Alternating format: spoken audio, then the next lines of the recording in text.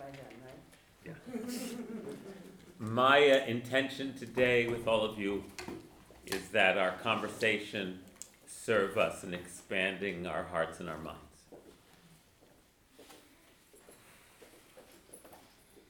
Okay.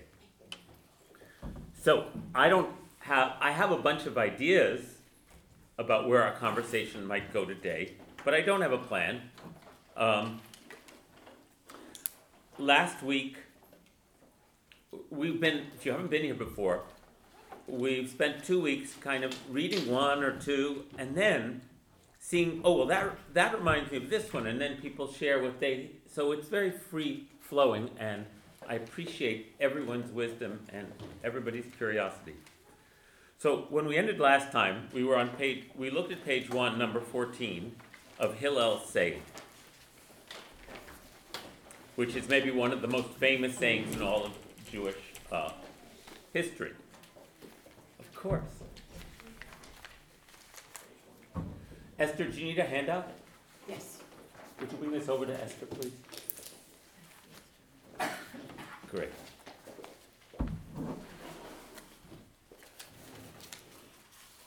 Hillel would say, Im ein ani li mi li. If I am not for myself, who will be for me? V'chani la'atzmi ma'ani. But if I'm only for myself, what am I? And if not, now when? We were closing last time with this. But we should say it every day. I mean, for me, this is the why this is such a timeless statement is that it's always true. Yeah. And it's that our actual path for living the life we want to lead as people of conscience and integrity involves constantly balancing our own needs with others. That's what it is. In fact, there's selflessness is considered to be the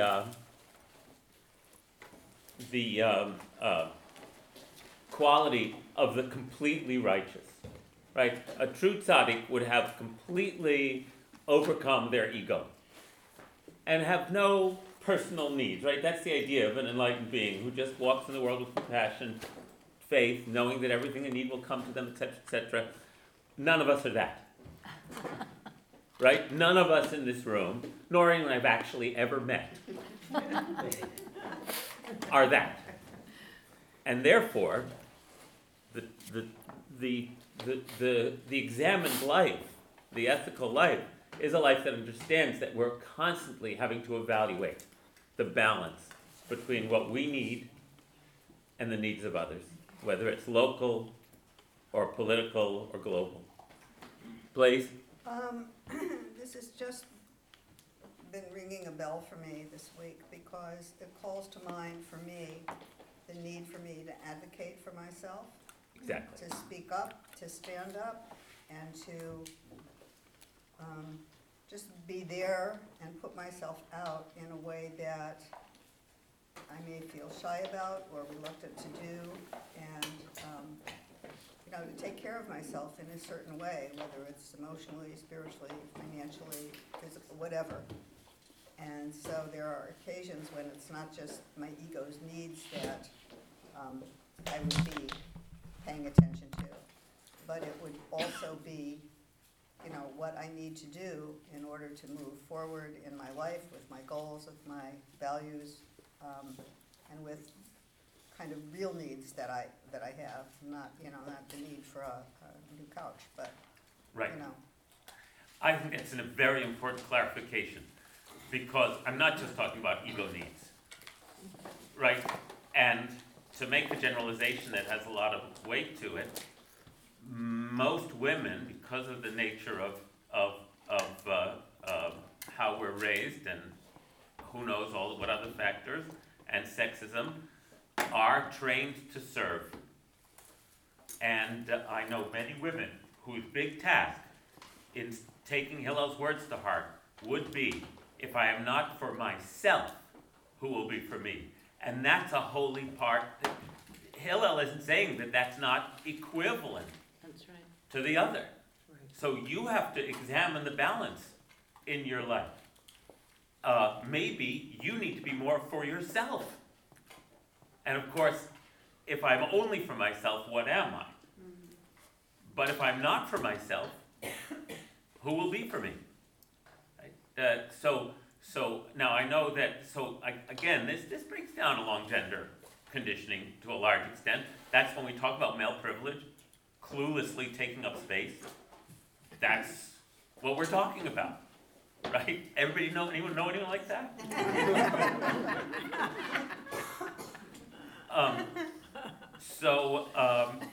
And it doesn't mean that men also are doing that in a performative way where they haven't actually examined what their actual needs are. That's a whole other story. But for each of us, the beauty of this statement is that it's dynamic and that it doesn't privilege one of these two contrasting needs against the other. Right. And that it's our job to figure out if we are being for ourselves adequately in terms of having our voice heard in the world, standing up for what we believe in, any of it. Just to add to that about balance, I think a lot of people, and I used to think of it as something that was static, but it's not. It's a constant adjustment, and I kind of liken it to if you're riding a bike, you're always having to adjust a little bit. You can't just ride on a straight line and not fall over. So there's this constant adjustment of the dynamic state of balance, not a static state. Thank you. Balance is never static, actually, not for a living creature. So coming from my dance training, when we stand up, we're never still. We're constantly adjusting. All the more so when we start walking or moving, where we are actually falling forward and then catching ourselves repeatedly. It's really the subtle dance of staying on track. Certainly is both, is a physical activity and an emotional and intellectual activity. Yes. So here's another interesting one with physics. This is what I was told. I like it. So when a plane is flying, it's actually not doing this. It's actually going a little bit over that way and then correcting and going a little bit that way. And that's what gives it momentum. Isn't that interesting? Makes sense. And the other part that goes with that is, if it did this and this, it would still do it, but it would be a rocky ride. So that if we can kind of go, sometimes we have to go a little too far one way and go, and kind of correct this way in order to get that momentum and balance. Yes. Thank you. That's a great analogy. Barb? I love the bicycle thing. I love that. Now it's gonna stick in my head, and that's a great one. Okay, so Bicycle. I'm taking us off a little bit to where, I can't figure out if Hillel actually said this, because it says Hillel would say on. Would say means, would is the, ongoing. This was one of his teachings. Okay, So would say means it was one of his teachings. Which one are you looking at? I'm looking at, so, number 5, page 2, and it says, do not be sure of yourself until the day you die. And Good. Let's look at that whole one. And in Hebrew it says, Ba'al te'amin. I mean, unless I'm thinking. Hold on, of the let word- people catch up for a I'm sorry. second. Number 5 on page 2. We're going to read all of them. But Barb is focusing on the one that says, do not be sure of yourself until the day you die. Right, and also in the Hebrew, unless I'm interpreting it wrong, al ta'amin or al ta'amin. Al ta'amen ba'atzmecha. Isn't that to believe in yourself? Yes. So what does he mean? He doesn't mean believe in yourself, but so he's clearly saying something to the effect of every moment of our life is we don't know everything. It's a draft, right? I'm working on a draft constantly. I'm constantly revising my draft of what I think I'm supposed to be doing here. And it's changing all the time, too. So, ta'amin, that's why I translated it this way. Okay. Don't believe in yourself. It's not, I can't imagine Hillel meant, don't believe in, Well, that's why I was so surprised. I was So what would be the kind of self-doubt that wouldn't be corrosive? I think that's the question here. So a lot of people don't believe in themselves to the degree that they don't trust themselves and their own voice, their own ability to live their lives. So that's a corrosive self-doubt. But there's a wise person's self-doubt, which is that I may get a different insight tomorrow. So my certainty here and how I'm going to act is a draft policy. It's a hypothesis. I'm going to experiment with it. I'm going to evaluate, and then tomorrow I may revise. Right? That's the path of wisdom. Sarah. It's the bumper sticker you gave out. Yes, I could be wrong. I could be wrong. Right. So I made a bumper sticker, which I didn't invent. I saw someone else with it on their car. I said, "Where'd you get it?" She said, "I went online, I made it." Oh my gosh. So I went online and I made a bunch of magnetic bumper stickers that say, "I could be wrong." And they're real conversation starters. I have one that says, Hold on. I met people from 25 states who took a photograph I took a photograph of that bumper sticker. of mine. Of yours? Which says that. Oh, that's beautiful, Miriam. I'm all over. And Diane, what were you going to say? there's one that says, don't believe everything you think. Right. Don't believe everything you think. I really like that one. Yes, my crazy brain. So let's look. I think and don't forget that the third part of the phrase is if not now, when? Which means that in every moment we are riding our bicycle dynamically, and we have to be paying attention, evaluating, and what the hell are we waiting for? Is the other part of not now when, right? And that's an organization now. Im lo achshav, im atai. Yes. So, let's look at these Hillel quotes that Barb turned our attention to. So we're on page 2, number 5.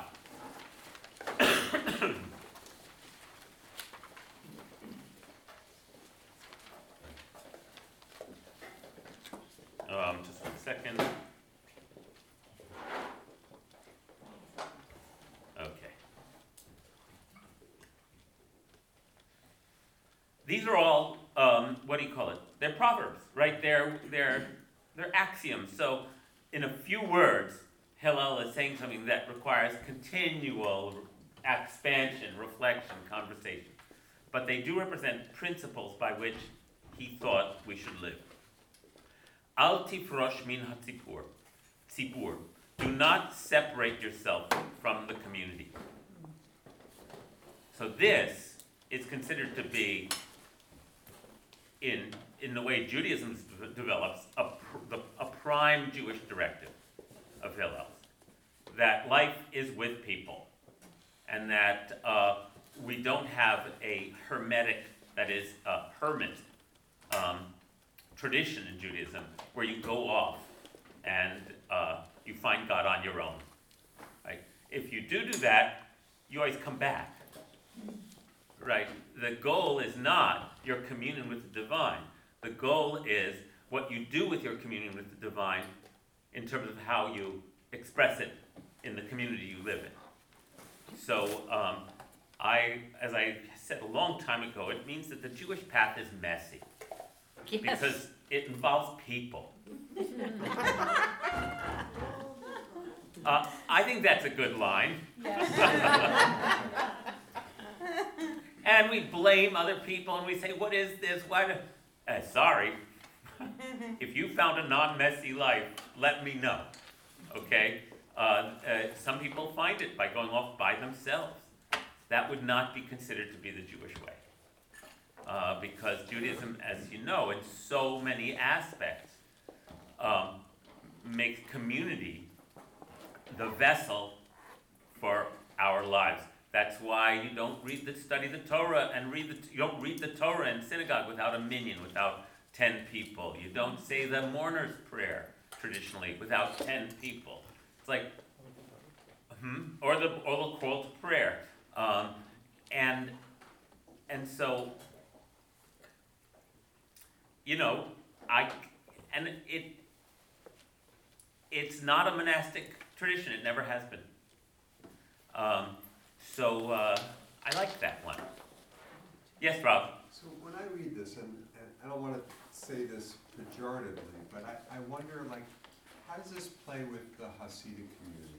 Because I sort of see them as a community Right. that's disconnected from the larger community. Right. And I just, it sort of So, begs the like question. every directive, how are you going to apply it? Are you going to apply it to, and the question there is, who's your community? That's the question. Right. So if your community is a closed group, you can still fulfill this because you've defined community that way. And once again, I want to express that before 200 years ago, before the modern era, the Jewish community and every other community had did not interact except in the marketplace, right? Those interactions were all, it wasn't understood, the idea of humanity as a community, the idea of multiculturalism as something that includes more than our group, didn't exist. So, when Hillel said this, he was referring to the Jewish community, right? That was how it operated. And as we've talked about, there are many commandments in Judaism about how you treat the stranger, the non-Jew, right? And you have to treat them well. But we should be clear that that comes from a time when they were not your community. You had no particular interest in them. They weren't part of your community. So we have a challenge as modern Jews to translate, I'm going to say this over and over and over again, to translate pre-modern ideas into our contemporary universal ideas, which means that they get very, the boundaries get confusing. And we say we live in an era with confusing boundaries. I think it's why people are drawn to cults and closed communities, because this is like too much. You know, what do you mean? Everybody's my family? You know, what? So what modern Judaism does, if it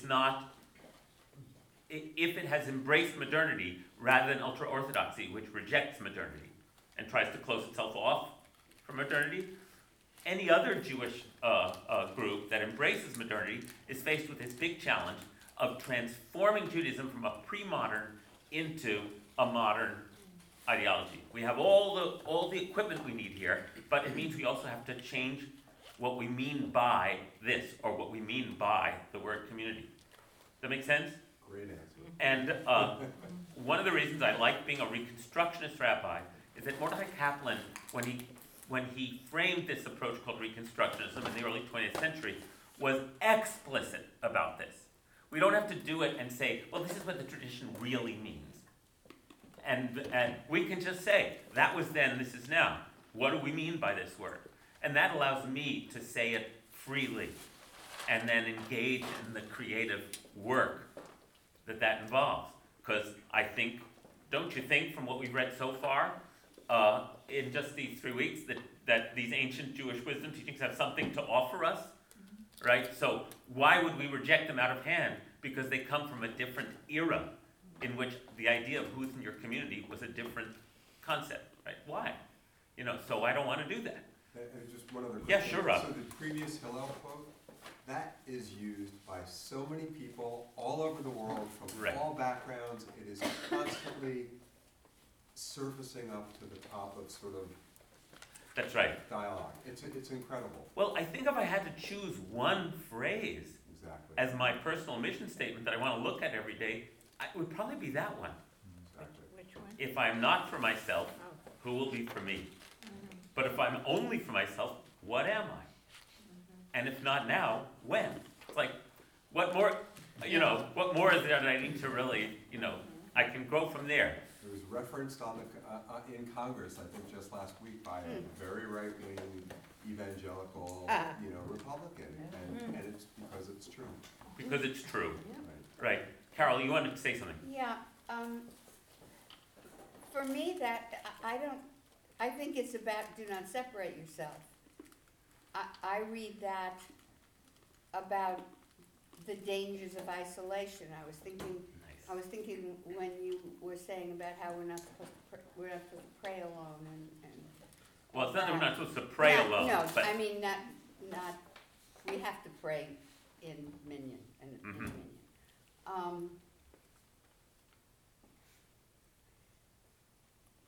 And this goes back to, why I had problems with that thing last week about rewards and things like that.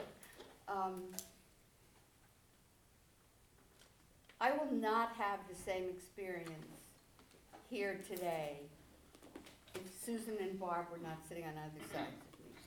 I may not be aware of how that affects me. I may not ever think about it, but something is changed just because of that. Beautiful. And the danger of doing it all alone.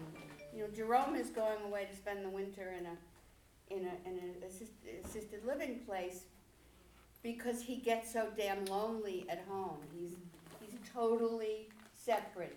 He doesn't often feel strong enough to come out, and he goes to a lot of doctor's appointments. But I watch this isolation, and it's terrifying to me. It's like my worst fantasy of what getting older will mean. And so I'm so grateful, and this wonderful thing is happening. So I don't worry about what the community is. It doesn't. As I read it, it's like, who's around me? That's my community. And I don't have to define it, but I do have to remember to not separate myself.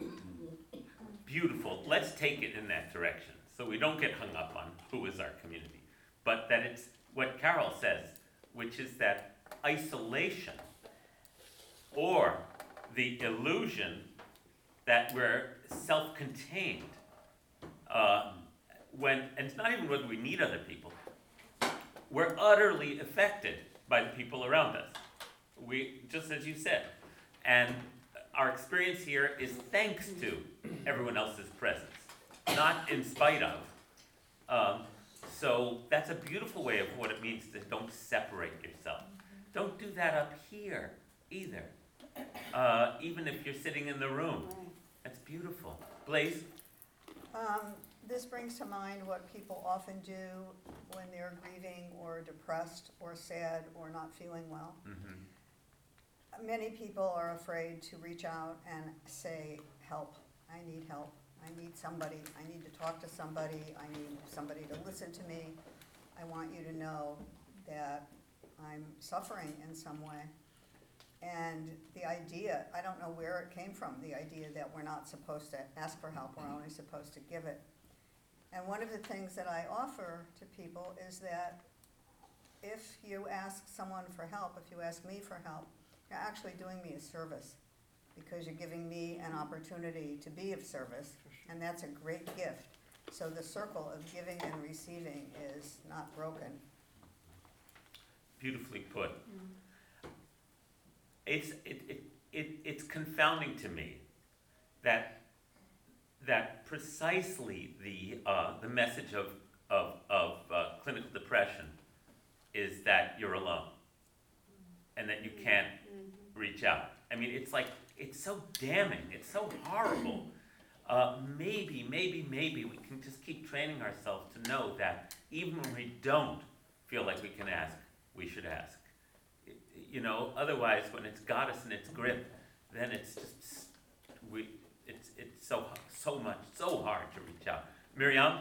Well, I remember in the 60s, 50s and 60s, when women were being put away being given lobotomies, Mhm. giving horrible drugs, because they couldn't maintain being a proper housewife, mother, whatever it was. And I think that really has impinged a lot of fear, that if I let it be known how disturbed I am inside, it would Oh, be- you could get put away. Yes. Mm-hmm. Oh, I tell you, I was in terror. Sure, Whoa. sure. Even though Yes, I was if you my could get put generation. away if you Yeah, seem I too know needy or that. not. It was in the 70s, they were putting women away, daughters, they still put girls away, instead of, if they've been incested, instead of the incestor confronting it, they'll put the daughter away as if she's crazy. Mhm. So I think there is a lot of fear in the society. Thank of you, Coming forward. thank you. Avis, did you want to add something? Yeah, going back to where we started today, this whole conversation now is back to that balancing act. And that if you are living alone, that isolated type of life, it's not balanced. Because there's no input. There's no input from the outside. And it's all this socialization process that is our learning process. This is why we appreciate our elderly, because they have had all this input over the years, and when they start sharing it with us and we listen, that's an additional learning source for all of us. And it's like the bicycle, that being on your own, you go off to the left or to the right, whichever way you go. You've left that balancing act, and you have to keep coming back. Mm-hmm. So that's how I. Well put, well put. So, which leads me to say, that is the unquantifiable value of our attempts to be a community. Right? A place to come and be with people whose intentions are good, even if our execution is mediocre. Nice. Yes. Right? And for that very reason, because in our current society and how it's constructed, where we're atomized into individual consuming units, and more we can live a life where we're not interacting with people, where all the both challenges and rewards of being enmeshed in a communal framework can be, you can drift away from them all. And also then, in the online world, become part of pseudo communities that can really send you off the deep end. So, May I add one thing yes. to that? Is that, however, you still need those moments on your own. if I'm not for myself, Correct. So that this is that balancing act again, because if you don't have those moments on your own, that quiet time, that period of self-evaluation cannot take place. thank you. Thank you. Barb, I'll recognize you in a second. I just also want to add that the other sort of meta or largest consciousness thing about that is this, I'll repeat, we suffer as human beings from the illusion of separateness. Now, we need that separateness. We need to see ourselves as discrete, functioning beings so that we can live our lives in the world, right? If all we are is in our right brain where everything is all, where I don't even remember my name, and I'm blissfully interacting with the entire universe, I'm not going to be able to make my way through life.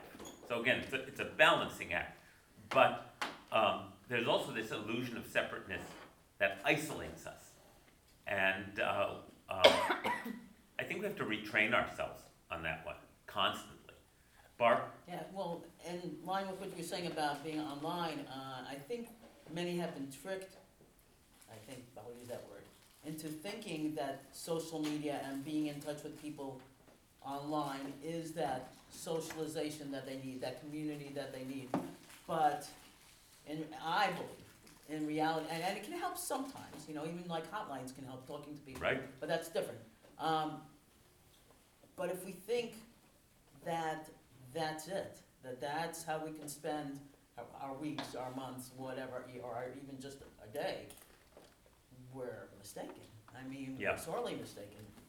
Thank you. Well, I'm an old guy who's not really interested too much in these, in online communities, but I do read a lot about it, and I do know that many well-meaning people are trying to see how they can leverage young people's engagement in online stuff into meaningful interactions with each other. So we'll see what happens. Yeah. We'll see what happens. Ellen? I was just thinking that it's also true that everyone has a different need for alone time and community time, and that, again, it's just a matter of knowing what you need, being willing to accept that that's who you are, Right. and honoring that, and that we're never separate when we're Right. alone. Because we are interconnected Well with said. everything, Well said. but just honoring your own balance. Thank you. Having married an introvert and being such an extrovert myself, meaning I get fed by interactions, they don't drain me in the same way that introverts get drained by them. And just to make a big generalization, it's been great because I've had to learn. I've had to expand my sense of that, oh, the way I roll is not how the way the whole world rolls. I think that's been a good education for me, and enriching. Yeah. This is why I love that prayer that we say, you are loved by an unending love. Because it really gets both sides of this. Even when you don't want it, we're here. And by the way, we is us. You all know what I'm talking about, right? Yeah. Thank you. Yes, Susan. Well, I think that people sometimes, even in a group, get. Speak a little louder if you can.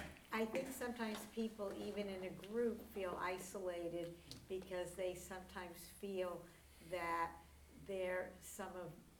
I'll say our own personal issues are just ours, you know, because sometimes people project, you know, certain images and they're not really open about who they are. So sometimes people can feel alone even within a group, which I think why I've always liked small groups or being with a friend or two, because I've always liked just being real about where I am and hearing where the other person's at.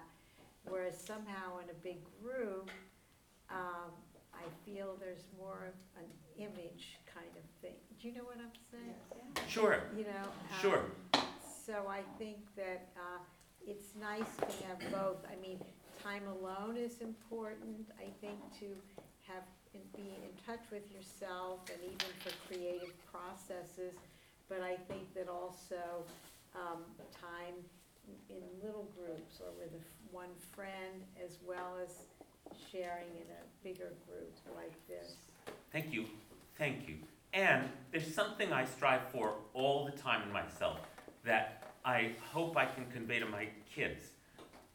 Because, you know, I talk to my younger daughter who's in college, and we still have conversations that I'm the only one in my group who. And you know, it's like, oh, but then there are occasional glimmers where it's like she knows that that's not really true, because she is paying attention to her friends and does know what they're struggling with. So I pray for her and for all of us that we grow the voice inside us that remembers all the time that other people face similar struggles. That's what I want. Yeah. So that we don't feel uniquely, specially bad. You know, which is a way of self-centeredness in its own strange way. It just puts us under everyone instead of over everyone. And it's also useless. A useless thought pattern. We have it, but it has no value. Because we're not unique in our struggles. Everyone in this room, I bet, we have something we can relate to about what they're wrestling with at this moment. And so I just pray for my kids, and then for me and for all of us, that we develop the voice inside that says, you're not unique. You're not uniquely isolated. You're not uniquely alone. You are not uniquely suffering. That doesn't mean, that's not to discount you, but it's to make sure you don't get isolated in that. That's very, speaking as a parent, that's all I want right now when I have this conversation, and I try a million strategies to get the message in, until I've reached the point of diminishing returns. Lori? You tell the story about the rabbi who has people sitting under the tree, and he says to people, you all have problems, and this is your opportunity to take your problems. Wait, I didn't tell this story. Someone else did. Tell it nice and loud. Oh my God, if I remember correctly, I was waiting for you. The rabbi's sitting under a tree with a whole group of people, and everybody's complaining about their life, this is miserable, and I have a problem with this, that, and the next thing. So the rabbi gives them an opportunity to take their problem and hang it on a branch on the tree. Everybody gets up and takes their problem and hangs it up on the tree, and they come back feeling really great, they have no problems. And the rabbi says, another opportunity, since we're talking about life, you now have the opportunity to go to the tree and choose any problem you want. They all go back to the tree and they pick their particular problem. They like to complain about it. No, I did not tell that story. I love that. You will. I will now. Yeah. So, taking that forward, let's look at the next thing Hillel says. Because it's about practicing getting outside of our own, sort of isolation. Do not be sure of yourself until the day you die. We talked about that. Do not judge your fellow human being until you have stood in their situation. Which number are you in? We're in number 5 on page 2. Number 3 of number 5. I see. In Hebrew, Thank you. Al tadin et chavercha ad shetagia lemekomo. Do not judge your fellow until you have arrived in their place or stood in their place. So, didn't Confucius say that too, or And Atticus Finch. Atticus Finch? Yep. My hero, absolutely. The Native American don't judge someone as you've walked 100 Walked a miles. mile in their moccasins, right? Right? I have So an you- interpretation of that. yeah, Don't- nice and loud. Don't judge another person until you've walked a mile in their shoes. That way, if they get angry, you'll be a mile away and they'll be very Did you hear that? If they get angry, you'll be a mile away and they'll be barefoot, so they won't be able to. I love that. Then Hillel said, so the Jewish tradition has this same axiom that is across wisdom tradition.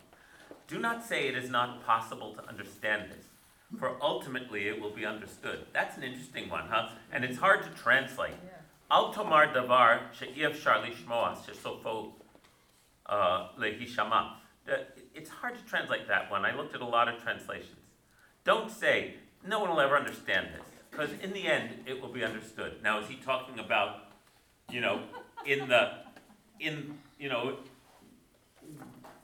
at the end of history, when the Messiah comes, or is he talking about ultimately? We don't know exactly. But I like it.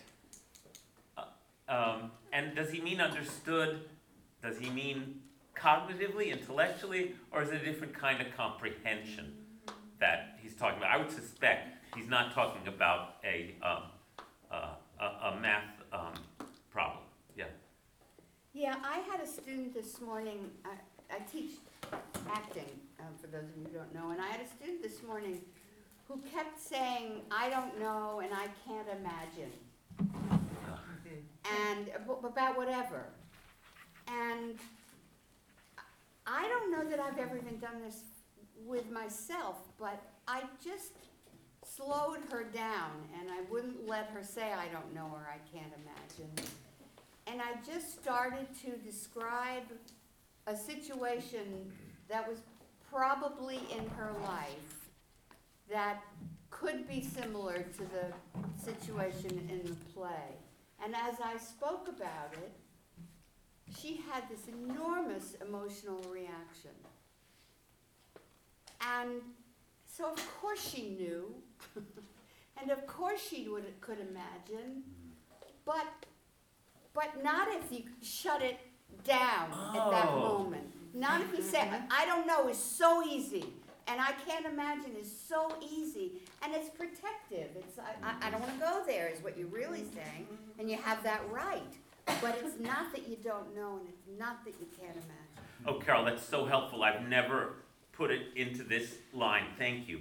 So it's not some external problem that we're trying to solve, like the meaning of life. It's if your reaction to something is, no, it's not possible. I won't. And yet, to make the leap into, once again, imagining and empathy, and it's our fear that would keep Stepping in the shoes. stepping into the shoes. I think that sounds like Hillel to me. Yeah. That really does. That really does. Thank you. Lori, and then Lori. I think it's the same thing with the word understand. I think that just shuts down the Right, conversation. Oh, I right. understand you're having a hard time. Right. And then you go on to something else. I don't like that word, understand.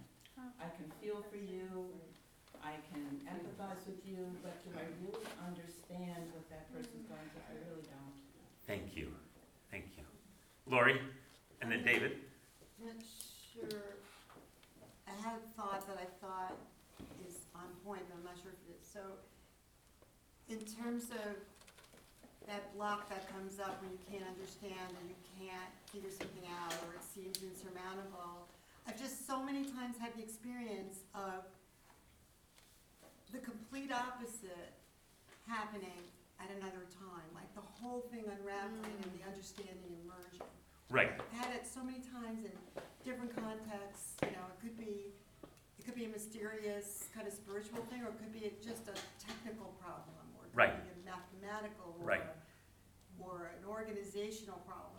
It's very strange, and it's so what you're saying, it's like, there's something that comes up that creates a mist, or the smoke gets in your eyes or something, and then at another moment, or maybe with a certain practice, or just withdrawal, or a different perspective, all of a sudden, the understanding comes, and so Right. that's. So thank you. So yes, there we are. We hammer ourselves trying to get a solution, and sometimes what we have to practice is releasing and just like letting go, which requires breathing, faith, patience, that the answer will emerge, and then the mystery is, where did that answer come from? Right, that's. Too. Did it come from my trying my head, or where? And that gets back to what we were discussing last week about the creative process. It's like, so once again, there's this balance of striving and then knowing when to back off and wait. You know, I'll say this, a book in college I read by a guy named Sam Keene that you may remember, who was a wonderful philosopher. Is he still alive? I hope so. And all I'm going to share with you, because you know how some things just stick with you, is how he ended one of his books, which he says he used to, he grew up around the Chesapeake Bay, and he used to love to swim in the ocean, and there was a riptide, where the tide would go out from the bay, and he learned that if he swam against that, he would get exhausted and he could drown. But if he knew when it was time, he would let the tide carry him, and it carried him around the point, and then he could swim to shore. And he said, wisdom is knowing when to swim hard and when to let the current take you. I've never forgotten that. I try to remember it. So that's what I thought of when you were talking, Lori. So when we're done hammering, then we have to try a different approach. When Carol teaches, she teaches people to breathe. Just one second, Betsy, because David wanted to share something. When I read this, I focused more on the phrase, not possible, the negative. The negative. And the the second, well, I always try to turn that around into the positive. And if it's if you can get rid of the negative, then the positive is there. It's going to open up automatically. Thank you. Um, Do you want to say more about that? Well, and eventually maybe you'll get to understand whatever it was, or Mm-hmm. do the thing that you were holding back from doing, or going out instead of being isolated, or whatever. Right, But move away from the negative. right. Thank you. Betsy and then Sarah? Just a quick comment about this hammering. Personally, when I was younger, I was afraid to hammer. I was afraid to say, I don't understand, then people would think I'm stupid. Oh, So I yes. went along with it, and I said, And it was only later on, after seminars and maybe some self-introspection, that I began to realize, hey, I need to know this. I want to know it, or at least search for an answer. And so that's an evolution too. It is. I mean, for many of us as we get older, what do we want to tell our younger selves? It's like, Maybe it's age, hey, I don't care. well, anymore. age, I wanna know. but not if getting old isn't automatic wisdom. But it is the product of lots of searching, then, yeah, we learn a thing or two. Thank you. Sarah? Oh, I just want to dovetail on what David was saying, that literally if you just take out the word not, then you're always coming up with an open possibility, essentially. Thank you. Well said. Well said. Let's look at the next one. And do not say, when I make free time for myself, I will study. For perhaps you will never make that time. Oh, yeah. Oh, yeah. This is Hillel, the if not now when track. Oh boy. And when he says study, I need to swing back to what I said at the beginning. For the rabbis, studying Torah was not just an intellectual activity. It was this. How are we supposed to live? What does it mean to be a good person? What's asked of me in this life? All of those questions. This is not study. If it's something you're passionate about that you say you want to learn, beautiful. But it's very broadly understood. And then in number 6, this is one of his most famous sayings. Uvmakom she'ein anashim hishtadel lihiyot ish. Where there are no worthy persons, and the word there, anashim, this is a masculine language. Anashim means man, right? So, but what he means by anashim, because he wasn't just speaking about men necessarily, that's just the way the language works, just like mankind in our era, which we're trying to surmount. So I translated it as mensch. Where there are no worthy persons, strive to be a worthy person. Or we could just say, where there are no human beings, strive to be a human being. Boy, take that one in. Again, each one of these is like a directive that you could put front and center in your consciousness. Let me share a couple of Hillel quotes that are not in this collection, just because I pulled Hillel out. So, you don't have this with you. When Hillel would leave his students, he would used to go off for a walk. His students asked him, "Where are you going?" He answered, "To perform a mitzvah." They said to him, "Oh yeah, what mitzvah?" He said to them, "I'm going to take a bath in the bathhouse." And they said to him, "This is a mitzvah?" Okay, why?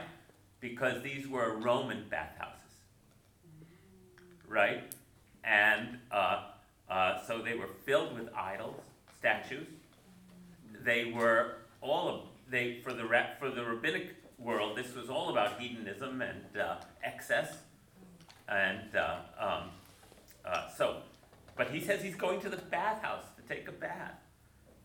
And if this is a mitzvah, he answered, it is. If the statues erected to kings in the theaters and circuses are washed and scrubbed by those in charge of them, remember, they live in the Roman world. Judea is a province of Rome. How much more should we, who have been created in God's image and likeness, take care of our bodies? As it is written, for in the image of God were the humans created. So there's this beautiful story. He's messing with his students. I love it. Like, they're like, the Romans are bad. You know, and the Romans, there was a lot about the Roman occupation of Judea that was horrible. Just read Jesus' story. They crucified him, you know, but,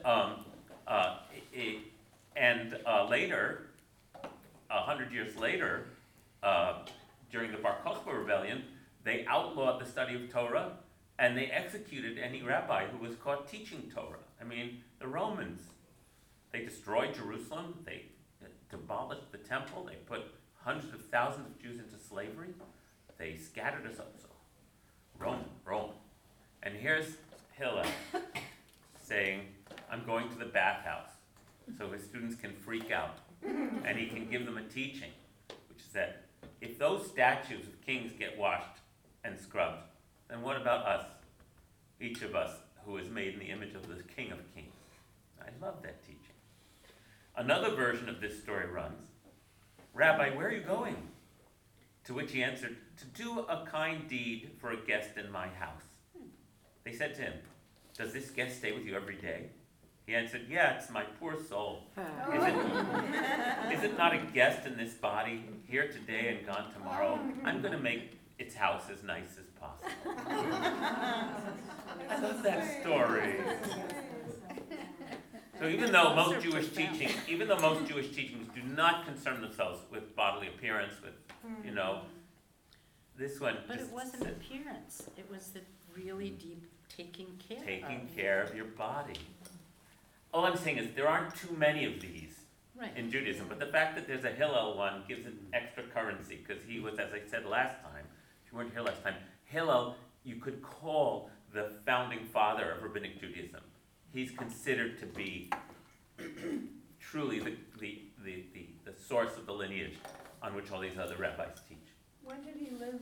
He lived in just before the turn into the millennium. So he probably was died about 10 BC, probably. Oh, He predates Jesus. okay. And again, this is very important because many of Jesus' teachings are clearly molded Right. after the school of Hillel, who had already established himself as the leading rabbinic authority of that time. A hand, Blaze? This is the first time that it has ever occurred to me to think of myself as a guest in my body. Yeah. It's really is, Wow, uh-huh. you know, because I guess it's sort of self-explanatory why I would be amazed at that, at the truth of that. Because while I am here and present in my body, I'm a guest, and I'm not gonna, someday I'm gonna wear out my welcome, or my welcome will be worn out. Well said. So we are guests in this body, temporary, here today, gone tomorrow. Let's make it as, oh, wow. Beautiful. Oh my goodness, I'm thinking about the ways I have hated my appearance most of my life. It's like, what a waste. Yeah, and to treat myself as I would treat an honored guest in my home. Yeah. Oh, You beautiful, know, that's something that beautiful. I need to do more often. I would never criticize the guest for the clothes they're wearing, or for what they're eating, or for Or for how what, they show up. or for how what God made them. Right, you know, it's really, I really want to meditate on that one for a while. Oh, yeah. Let's all stop right now. Let's, right this second, let's all stop being critical of our own So perfect. physical selves. Let's just stop for a second, right now. Just for a second? Well, hold on, Diane, if you can keep it up, do so. I can do a second. You can do a second, that's what I'm saying. Just do it for a second and feel the relief. And also the kindness. I mean it. Oh, God. So much time wasted. Such a shame. But it's not over yet. We can start, if not now, when? If not now, when?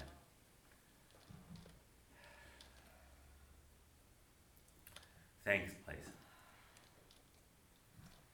Thanks, Hillel, And all of us beautiful people around this and table. everyone here. Take a look, by the way. Yeah, it's in- Beautiful. Just beautiful.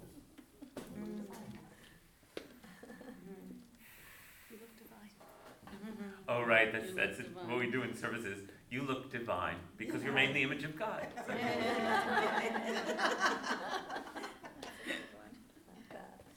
Sarah.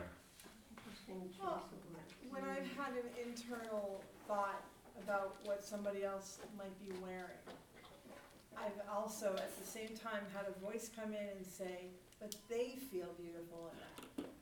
God willing, yeah, thank you. God willing. Thank you. So it's just the reminder, like, my beauty is not their beauty is not their beauty. Just beautiful, thank you. Since we're staying with Hillel, I want to stay with Hillel, and let's look at one of the most important teachings of Hillel, which is on page 9, all the way in the back, number 19. And I know we've discussed this before, but given the human situation, doesn't get tired. Hold on one second, Nate, while people are finding it. Okay, hold on, Nate wants to say something, yeah. No, I was just Nice and loud. about thinking of yourself as beautiful and what you wear. What do you do when you put something on and you look at yourself in the mirror and you think, wow, that looks really great, and you walk downstairs and your wife says, I can't believe you wear that. Or your child says that. Or your child, right, right. It's a problem, isn't it, Nate? Yeah.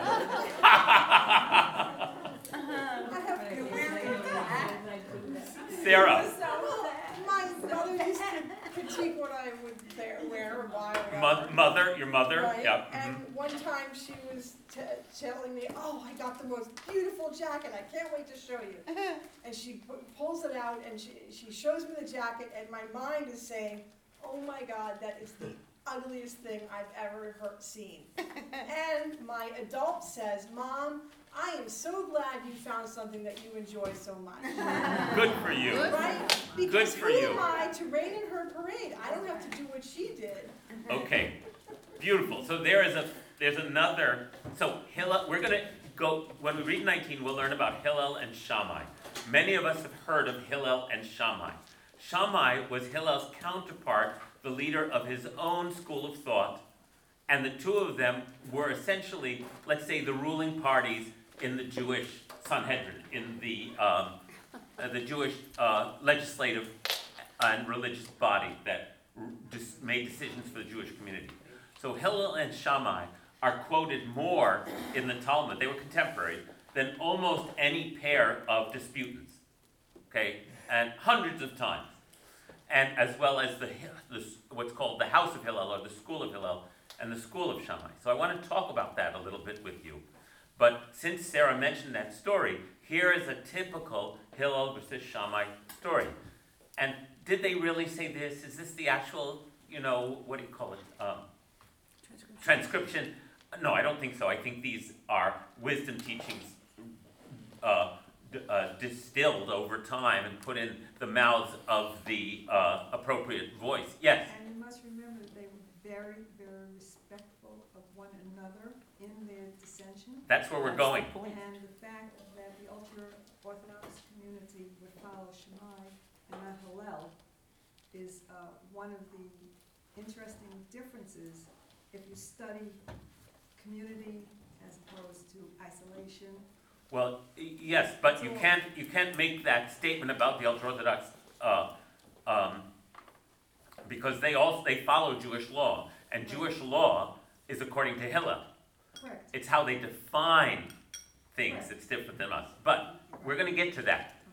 So, this story, they are debating about what it means to tell the truth.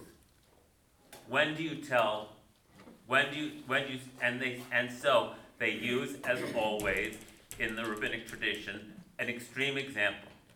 There's a bride, and she's wearing a horrific outfit.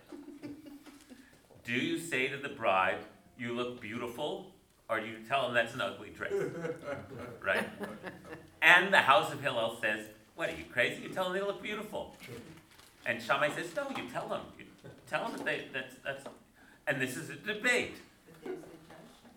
But there's Hmm? the judgment there. Well, the question about that, as I discuss often with kids, is that telling the truth does not mean sharing your unvarnished opinion. We know the difference between, when speaking your truth does not mean speaking your judgment about somebody else's, what they like to wear or not. That's not the truth. That's your opinion. But anyway, the issue that they're debating is that it's considered in Judaism and rabbinic law, one of the greatest no-nos is to shame someone, especially publicly. And if there's no reason to shame them, I mean, there's a time for public shaming in Judaism, right? If it's going to get someone who's doing something evil, and it might help them, might get them to stop. Otherwise, you are never supposed to shame someone, and that has I don't want to use the word trumps anymore. I don't know what word to use. I know. Supersede. That supersedes, just because it gives us like adjective. Yes. So that supersedes, so not shaming someone supersedes any desire to share your opinion or to make, to spout off or to, you don't do it. I thought I'd mention that. So let's look at number 19 here on page 9. Any controversy that is for the sake of heaven will have lasting value. But a controversy not for heaven's sake will not endure. So when they say l'shem shamayim, for the sake of heaven, that's a rabbinic idiom for, which I would translate as, for the greatest good. Not for self-aggrandizement. But any dispute you engage in, because all parties are trying to come up with a solution, the best solution, is considered to have enduring worth. But any controversy that is not for heaven's sake, that in other words, that is for the sake of what? Your ego, your desire to be right, has no lasting value. There's a lot of arguments that we engage in are complete wastes of air, right? What is an example of controversy for heaven's sake? The debates of Hillel and Shammai. And what is an example of a controversy not for heaven's sake? The arguments of Korach and his associates. So if you're not familiar with the story of Korach, in the book of Numbers, Korach is Moses' cousin who publicly confronts him along with a whole bunch of other leaders and says, who made you the big cheese? Aren't all of us holy? Shouldn't we all, and what ensues is a conflict where, in great wish fulfillment, Hillel is swallowed, Korach gets, the earth opens up and swallows him and he disappears. And that's my favorite end of that story. But anyway. And some of his kids survived. Yes, but anyway, let me just, hold on 1 second after. The point is that you can argue that Korach's making a good argument, but the Jewish tradition considers Korach's argument to be completely about self-interest. Well, when you study Jewish sources, a few sources say Korach was right. Most of them say he was a demagogue, a self-aggrandizing grandstander, and so that's Korach. Esther? So I had a little dispute with my oldest daughter. I wanted her to comb her hair and put on lipstick when going out. And she looked at me and she said, I am 58 years old.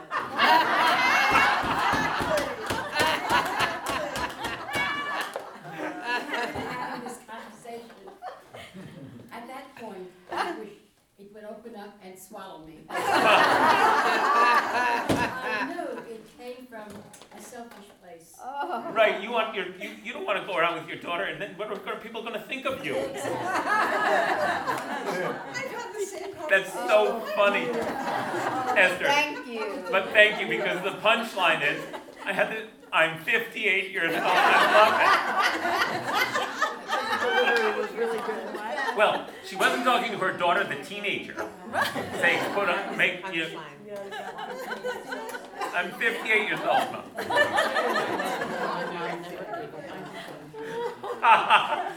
That's right, Ellen say, I'm never giving up on that one. No, my mom Your never mother. gave up. I never did that, Yeah, partly okay. because she never stopped. Your mom never gave up on Until it. I was in my 60s and she died, you know. Sorry, Mom. Wow. Thanks, Esther. That's right, you were stuck with that.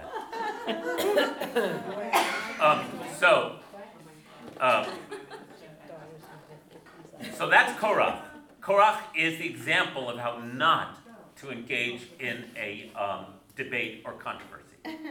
Hillel and Shammai are the example of how to engage in controversy in Judaism. In Judaism, debate and argument is hallowed. Don't we know that? Yes. It's considered to be a pathway towards God, towards understanding, towards wisdom, towards justice. Right? Arguing and debating is considered to be central to being an active Jew. But how you do it, the rabbis are very concerned with. Yes. Right? It is not a contact sport, which is how because we are so small-minded, how most people wind up living and interpreting it. It's about scoring points. It's about being right. It's about making sure you're the smartest. It's about showing how smart you are. It's about, right? Can you bully stronger, be more aggressive? Whatever. Clever, more clever, blah, blah, blah. But the rabbinic tradition hallows debate and argument, but only if it's done with the right intention. I want to share with you some of the stories about Hillel and Shammai. Ellen. It's having your ego in service to the divine instead of the small places that you were just doing a wonderful list of. Mm-hmm. It shifts. Mm-hmm. So here are some stories about Hillel and Shammai. Although the house of Shammai and the house of Hillel disagreed, the house of Shammai did not nevertheless abstain from marrying women of the families of the house of Hillel, nor did the house of Hillel refrain from marrying those of the house of Shammai. This is to teach you that they showed love and friendship towards one another. Okay, again, this is an old male-centered text, but they did not cut themselves off socially from one another, nor from mingling their families. It's big. Think about what Judaism is saying by that story, and what the typical tendency is of human beings. And again, I don't need to elaborate on our current moment. Although it makes me think of Ruth Bader Ginsburg and Justice Scalia. Yes. who Exactly. Couldn't be more opposed, but managed to always find some common ground. They found common ground, they went to the opera, they figured out how to stay connected. Yeah. Even, they did that. Collegiality would be the word. And respect. And respect. Here's another one. And this is a very important rabbinic story. And it has a part A and a part B. So, Rabbi Abba said in the name of Samuel, for 3 years the house of Hillel and the house of Shammai disagreed. This side said that the halacha, the Jewish law, is in accordance with us. And they said the halacha is in accordance with us. Finally, a heavenly voice emerged and said, both these and those are the words of the living God. Think about that for a minute. That's the rabbi saying that in a debate for that purpose, they can both be right. But since you need to make a decision, since they're deciding on law, the words of the living God. But the law is going to be in accordance with the house of Hillel. Okay, so then the rabbis say, why? Since both these and those are words of the living God, why was the law established in accordance with the house of Hillel? Because they were civil and patient, and they would teach both their own views and the views of the house of Shammai in the academy. Moreover, they would state the view of the house of Shammai before they would state their own. This is so deep. And remember, wherever we're human beings, and we get off track, way off track. But this is the core teaching about what the rabbinic tradition wants us to understand about how you debate. It's really amazing. It's like they were patient, they were civil, and they always cited the minority opinion, which are all, the minority opinions, by the way, are all included in the Talmud. They all get included in the Talmud. But why the house of Hillel? Because of the way they treated the opposing side. So for Judaism, therefore, they're saying something really kind of subversive and astonishing. That the actual practice is less important.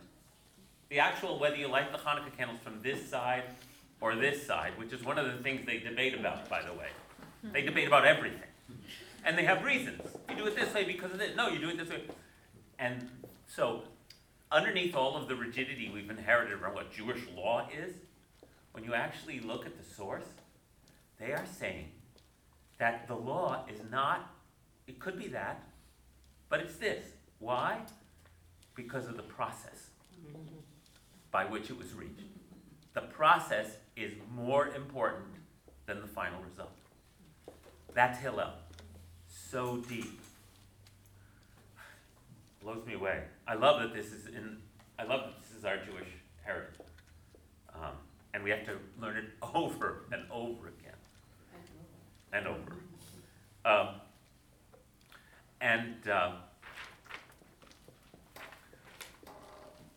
I think there's one more Hillel teaching I want to share with you. Oh, yes, because this is the one that you'll be familiar with.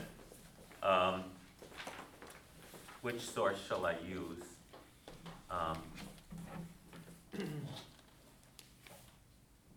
It happened that a certain heathen, this is an old translation, a certain Gentile came before Shammai and said to him, "Take me as a student for conversion, but only on the condition that you teach me the entire Torah while standing on one foot."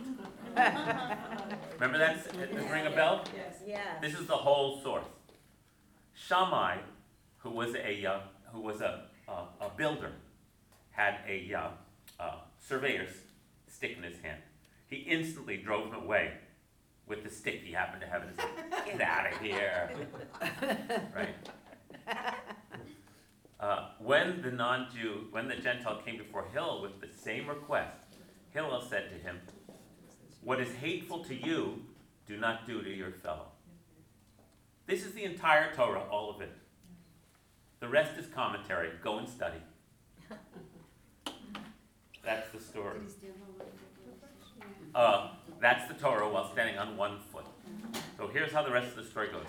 Later, when this Gentile did become a Jew, he met two other converts who had experienced similar treatment at the hands of Shammai and Hillel. They said to one another, "Shammai's severity drove us away, but Hillel's gentleness brought us under the wings of the divine presence." And that is why the saying goes, a person should always be as flexible as Hillel, not as inflexible as Shammai. That's where that story comes from. It's beautiful, isn't it? Maybe it's also not. Nice and loud, Susan. It's also not what you say, but how you say it. Also, That's the phrase, it's not what you say, but how you Torah, say it. In other words, when I talked about this a few years of the high holidays,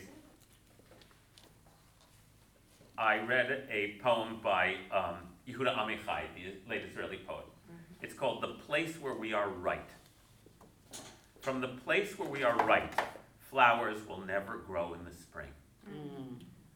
Because the place where we are right is hard and trampled like a yard. But doubts and love dig up the world like a mole or a plow. And a whisper can be heard in the place where the ruined house once stood. That's the poem. But I just love the beginning of it. And then, of course, I'll read it again. From the place where we are right, flowers will never grow in the spring. The place where we are right is hard and trampled like a yard. But doubts and loves dig up the world like a mole or a plow.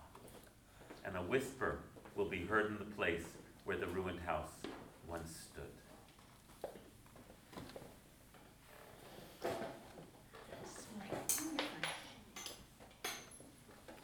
Or, when I shared this with you, we also shared the quote from Rumi, which is still on Blaze's email signature. Out beyond ideas of right doing and wrongdoing, there is a field. I will meet you there. That's the poem. Out beyond ideas of right doing and wrongdoing, there is a field. I'll meet you there.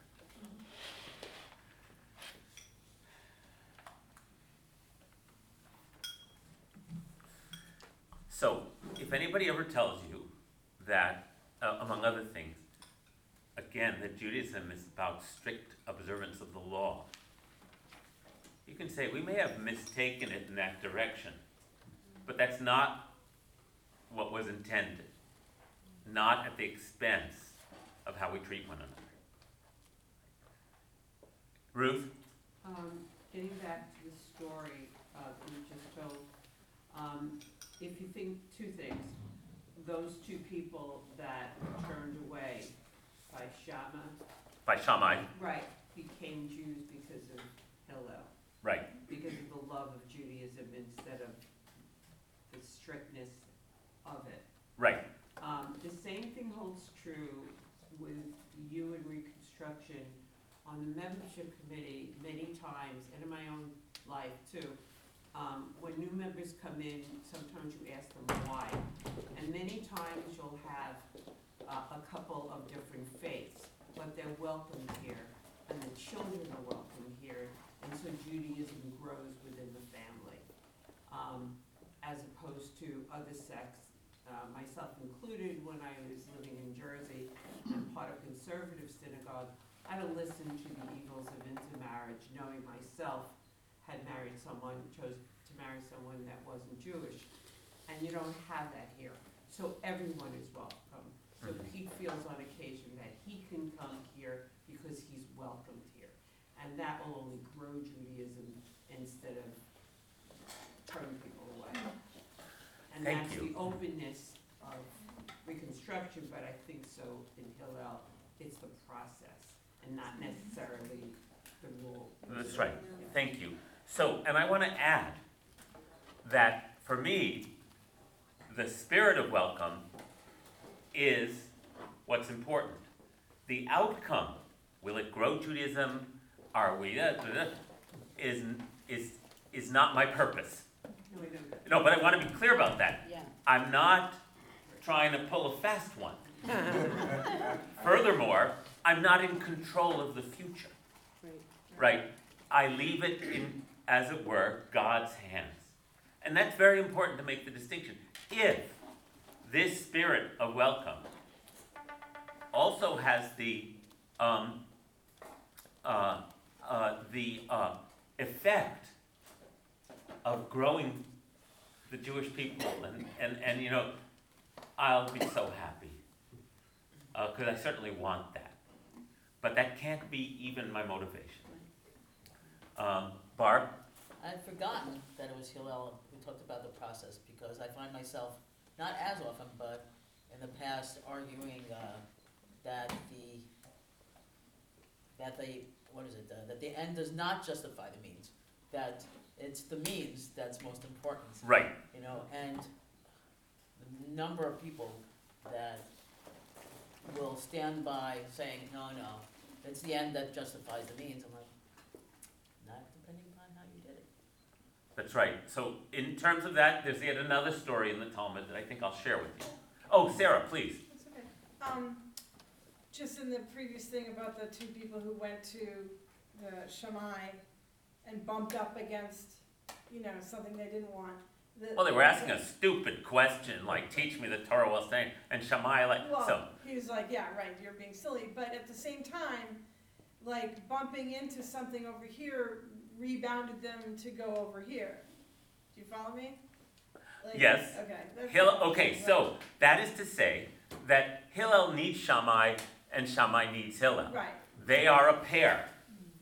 And so, in that teaching about the law goes according to Hillel, because of the way the house of Hillel behaved towards the house of Shammai, that's a famous teaching. There's another part of that teaching, that when the Messiah comes, the rules are going to be according to Shammai. Oh my.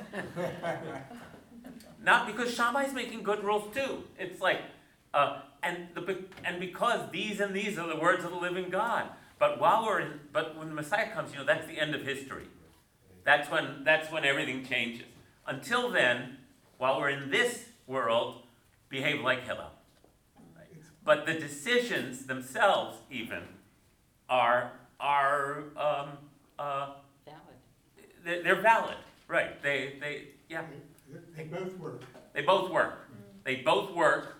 The question is how did you behave? One now and the other one. You can use the other one later, but while we're hearing this later, when we're all sitting at the great feast in the paradise, but meanwhile, while we're here, the reason we're doing them according to Hillel is because of the example Hillel set in how he treated people. Did you want to add anything? Oh, Blaise, and then Rob. Hillel's answer about teaching the Torah standing on one foot. How many times have I thought when somebody asks me something or I think something that it's like, oh no, that can't be possible, or my inclination to say it's impossible or no or whatever. Sorry. And there are some people. Sure that was off.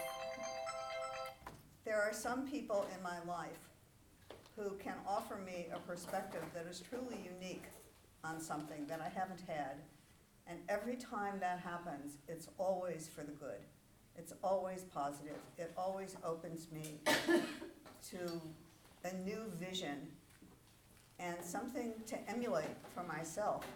Not to say no, not to stop the conversation, but to offer something that really is different, that maybe has never been thought of, at least by me or somebody else before.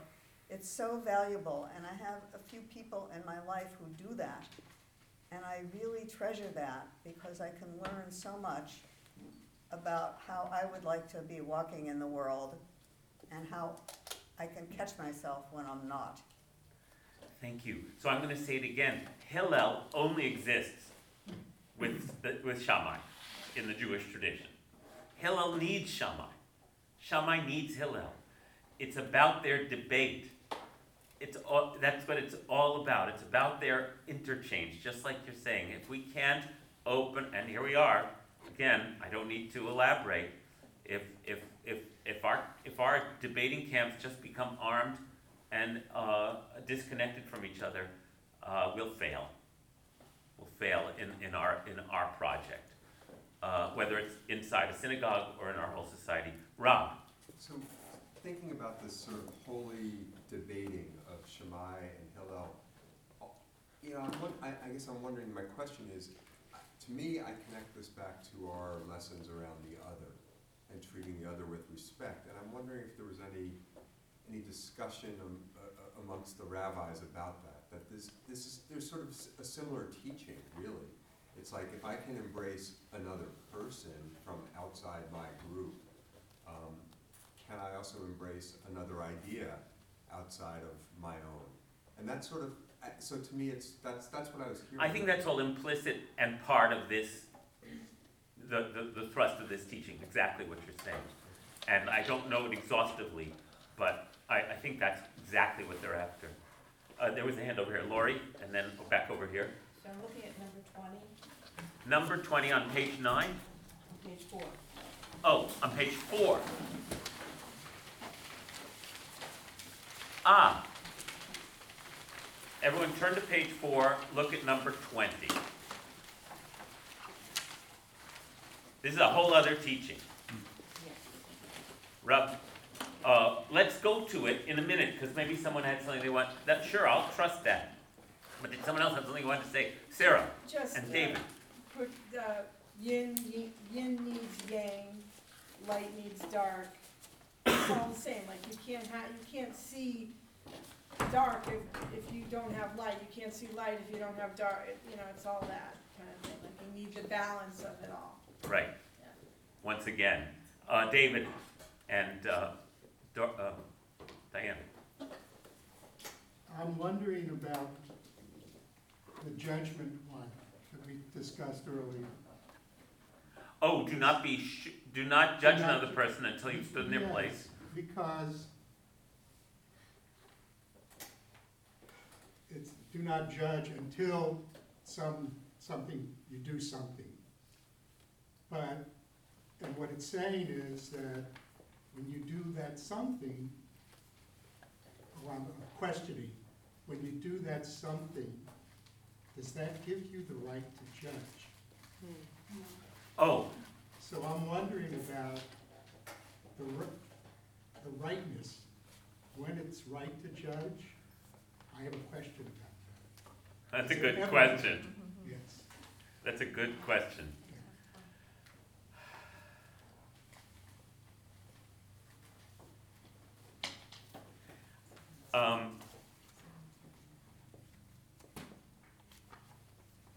I guess once again, it's about how we're deploying our judgment. Are we doing it so that we can be the star? Are we doing it because we sense there's a common good at stake here, and that we need to use our good judgment to intervene? So yeah, of course, it's all right to judge. I mean, there's a saying that we didn't speak about yet, which says, and when you judge people, tip the balance in their favor. So yes, of course, we're judging human beings. The question is, are we doing it for our own aggrandizement? And aggrandizement goes in a lot of directions. We can just feel self-satisfied and self-righteous. That's plenty of aggrandizement, right? And we've gotten paid. Our self-righteousness has been reinforced happily by our judgment, and we can be happy in our self-righteousness. That's kind of self-aggrandizement. Or are we doing it for the sake of a greater good? And that's why Hillel says, don't judge anyone until you've stood in their situation. It's like a preventative against doing that. Diane and then Sarah.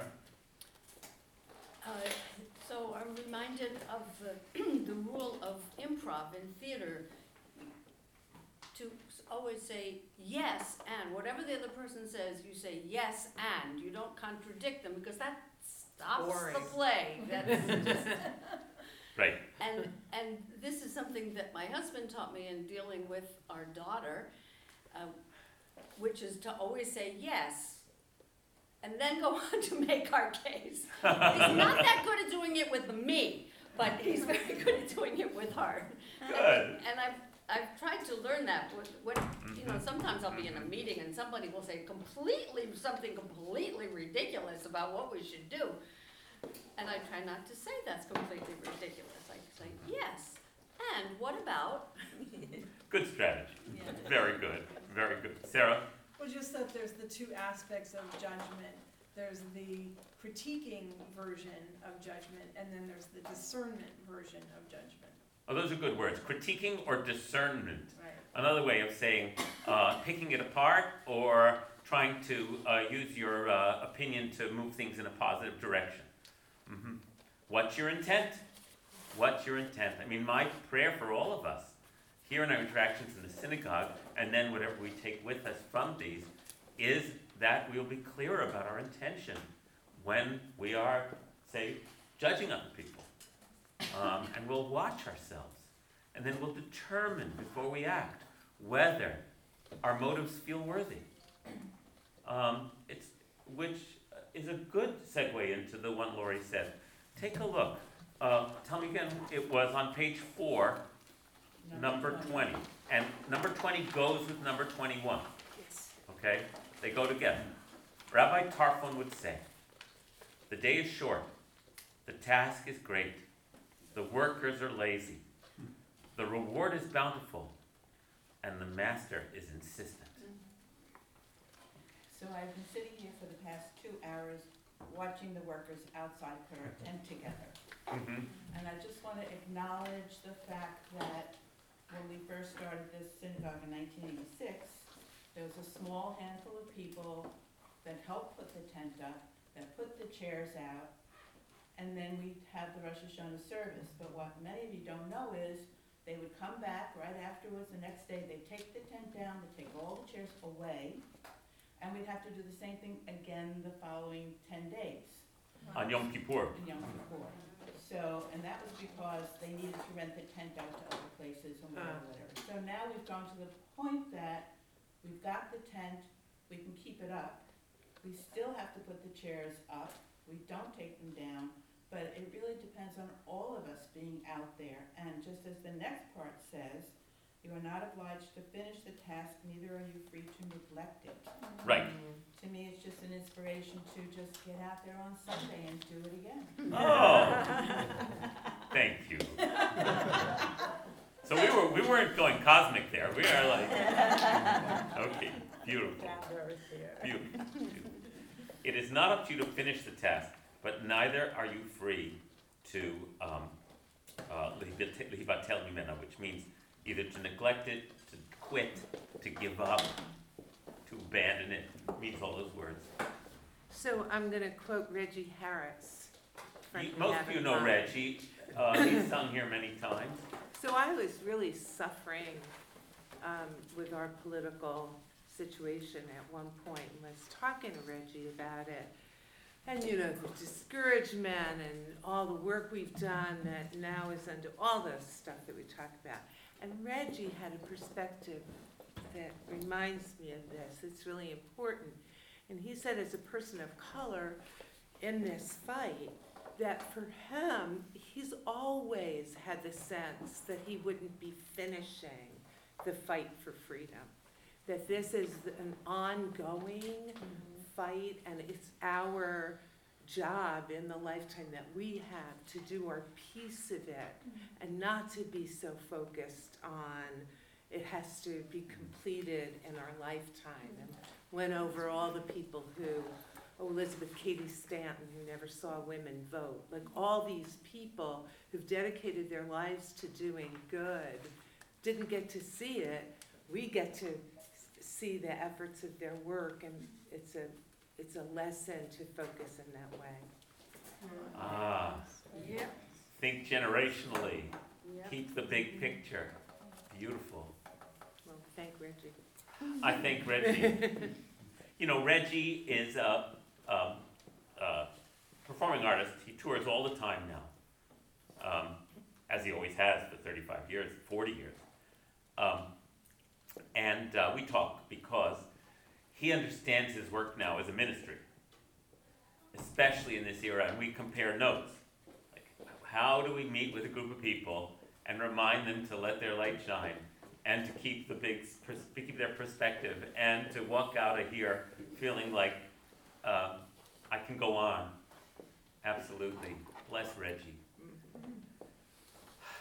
You know, right after the high holidays, right after Simchat Torah, I'm flying down to Birmingham, Alabama, where Ellen and I, one of the things Reggie does now is that he leads civil rights pilgrimage tours, where we're gonna join it. It's run by the Unitarian Church, and it's the Living Legacy Project. He's the president of it, among many other things he does. And he and a bunch of people are leading this busload of us, and we're gonna go to all the key spots from the civil rights movement in Birmingham and Selma and Jackson and Memphis, and visit the museums there. And Reggie's leading this trip, and I'm gonna go. When is it? That's a wow. It's October 19th to the 26th. If you want to look it up, you can. It's called The Living Legacy. They do this every year. So I wanted to say that about Reggie, and I wanted to say also that the other thing Reggie has done, because he's the kind of person he is that many years ago, he learned through his family tree the plantation his ancestors had been enslaved at.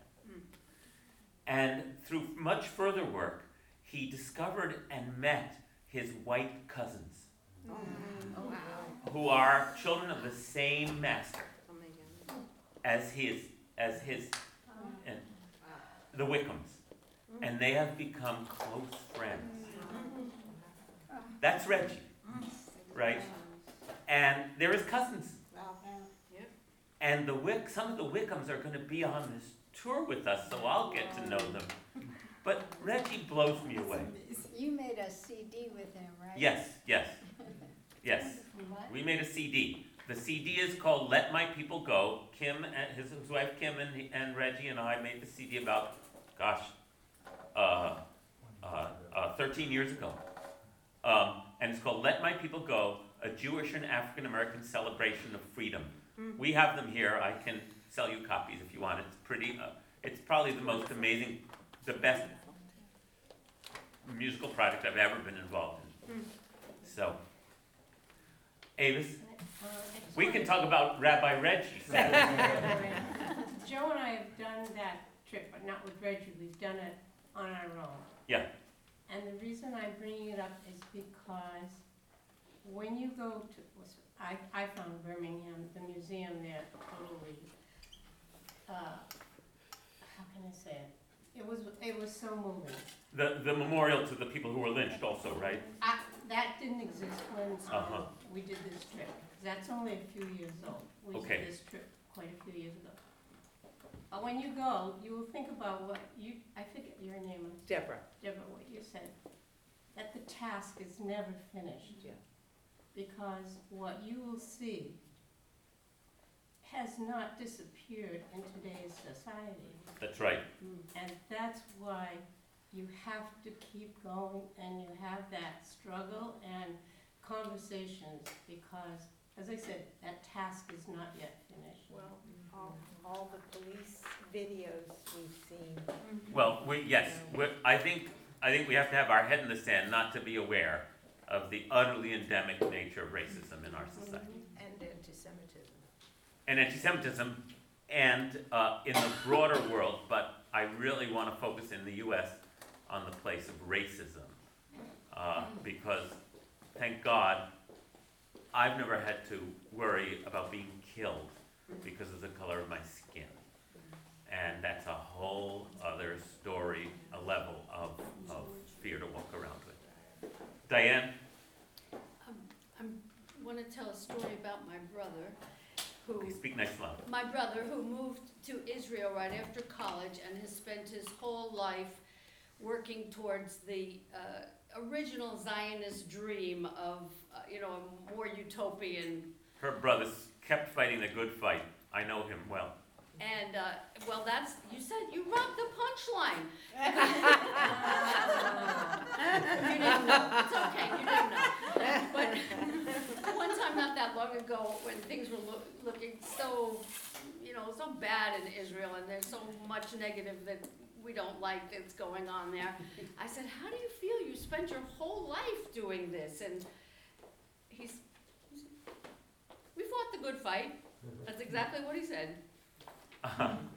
And he continues to fight it. He continues to fight the good fight. He's a good man. So let's conclude then with an exhortation. Look on page 5, number 22.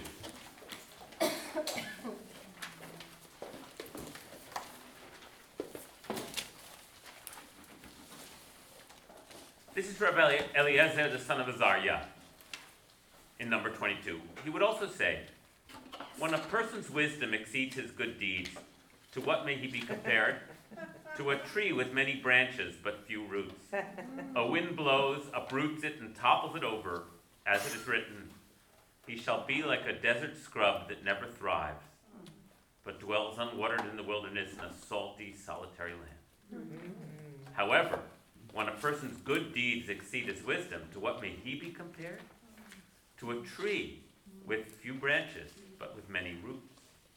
All the winds of the world may blow against it, yet they cannot move it from its place. And it is written, he shall be like a tree planted by the water, like a tree that's standing by the water, that spreads its roots by the stream, untouched by the scorching heat. Its foliage remains luxurious. It will have no concern in a year of drought and will not cease from bearing fruit. So, may our search for wisdom exist in order to strengthen and magnify our good deeds. Amen. Amen. Yes, sure. We get to do this next week. Thank you. Oh, the shofar. Great. I'll go get it. I forgot to bring it. It's in my office. Sit for another minute, okay?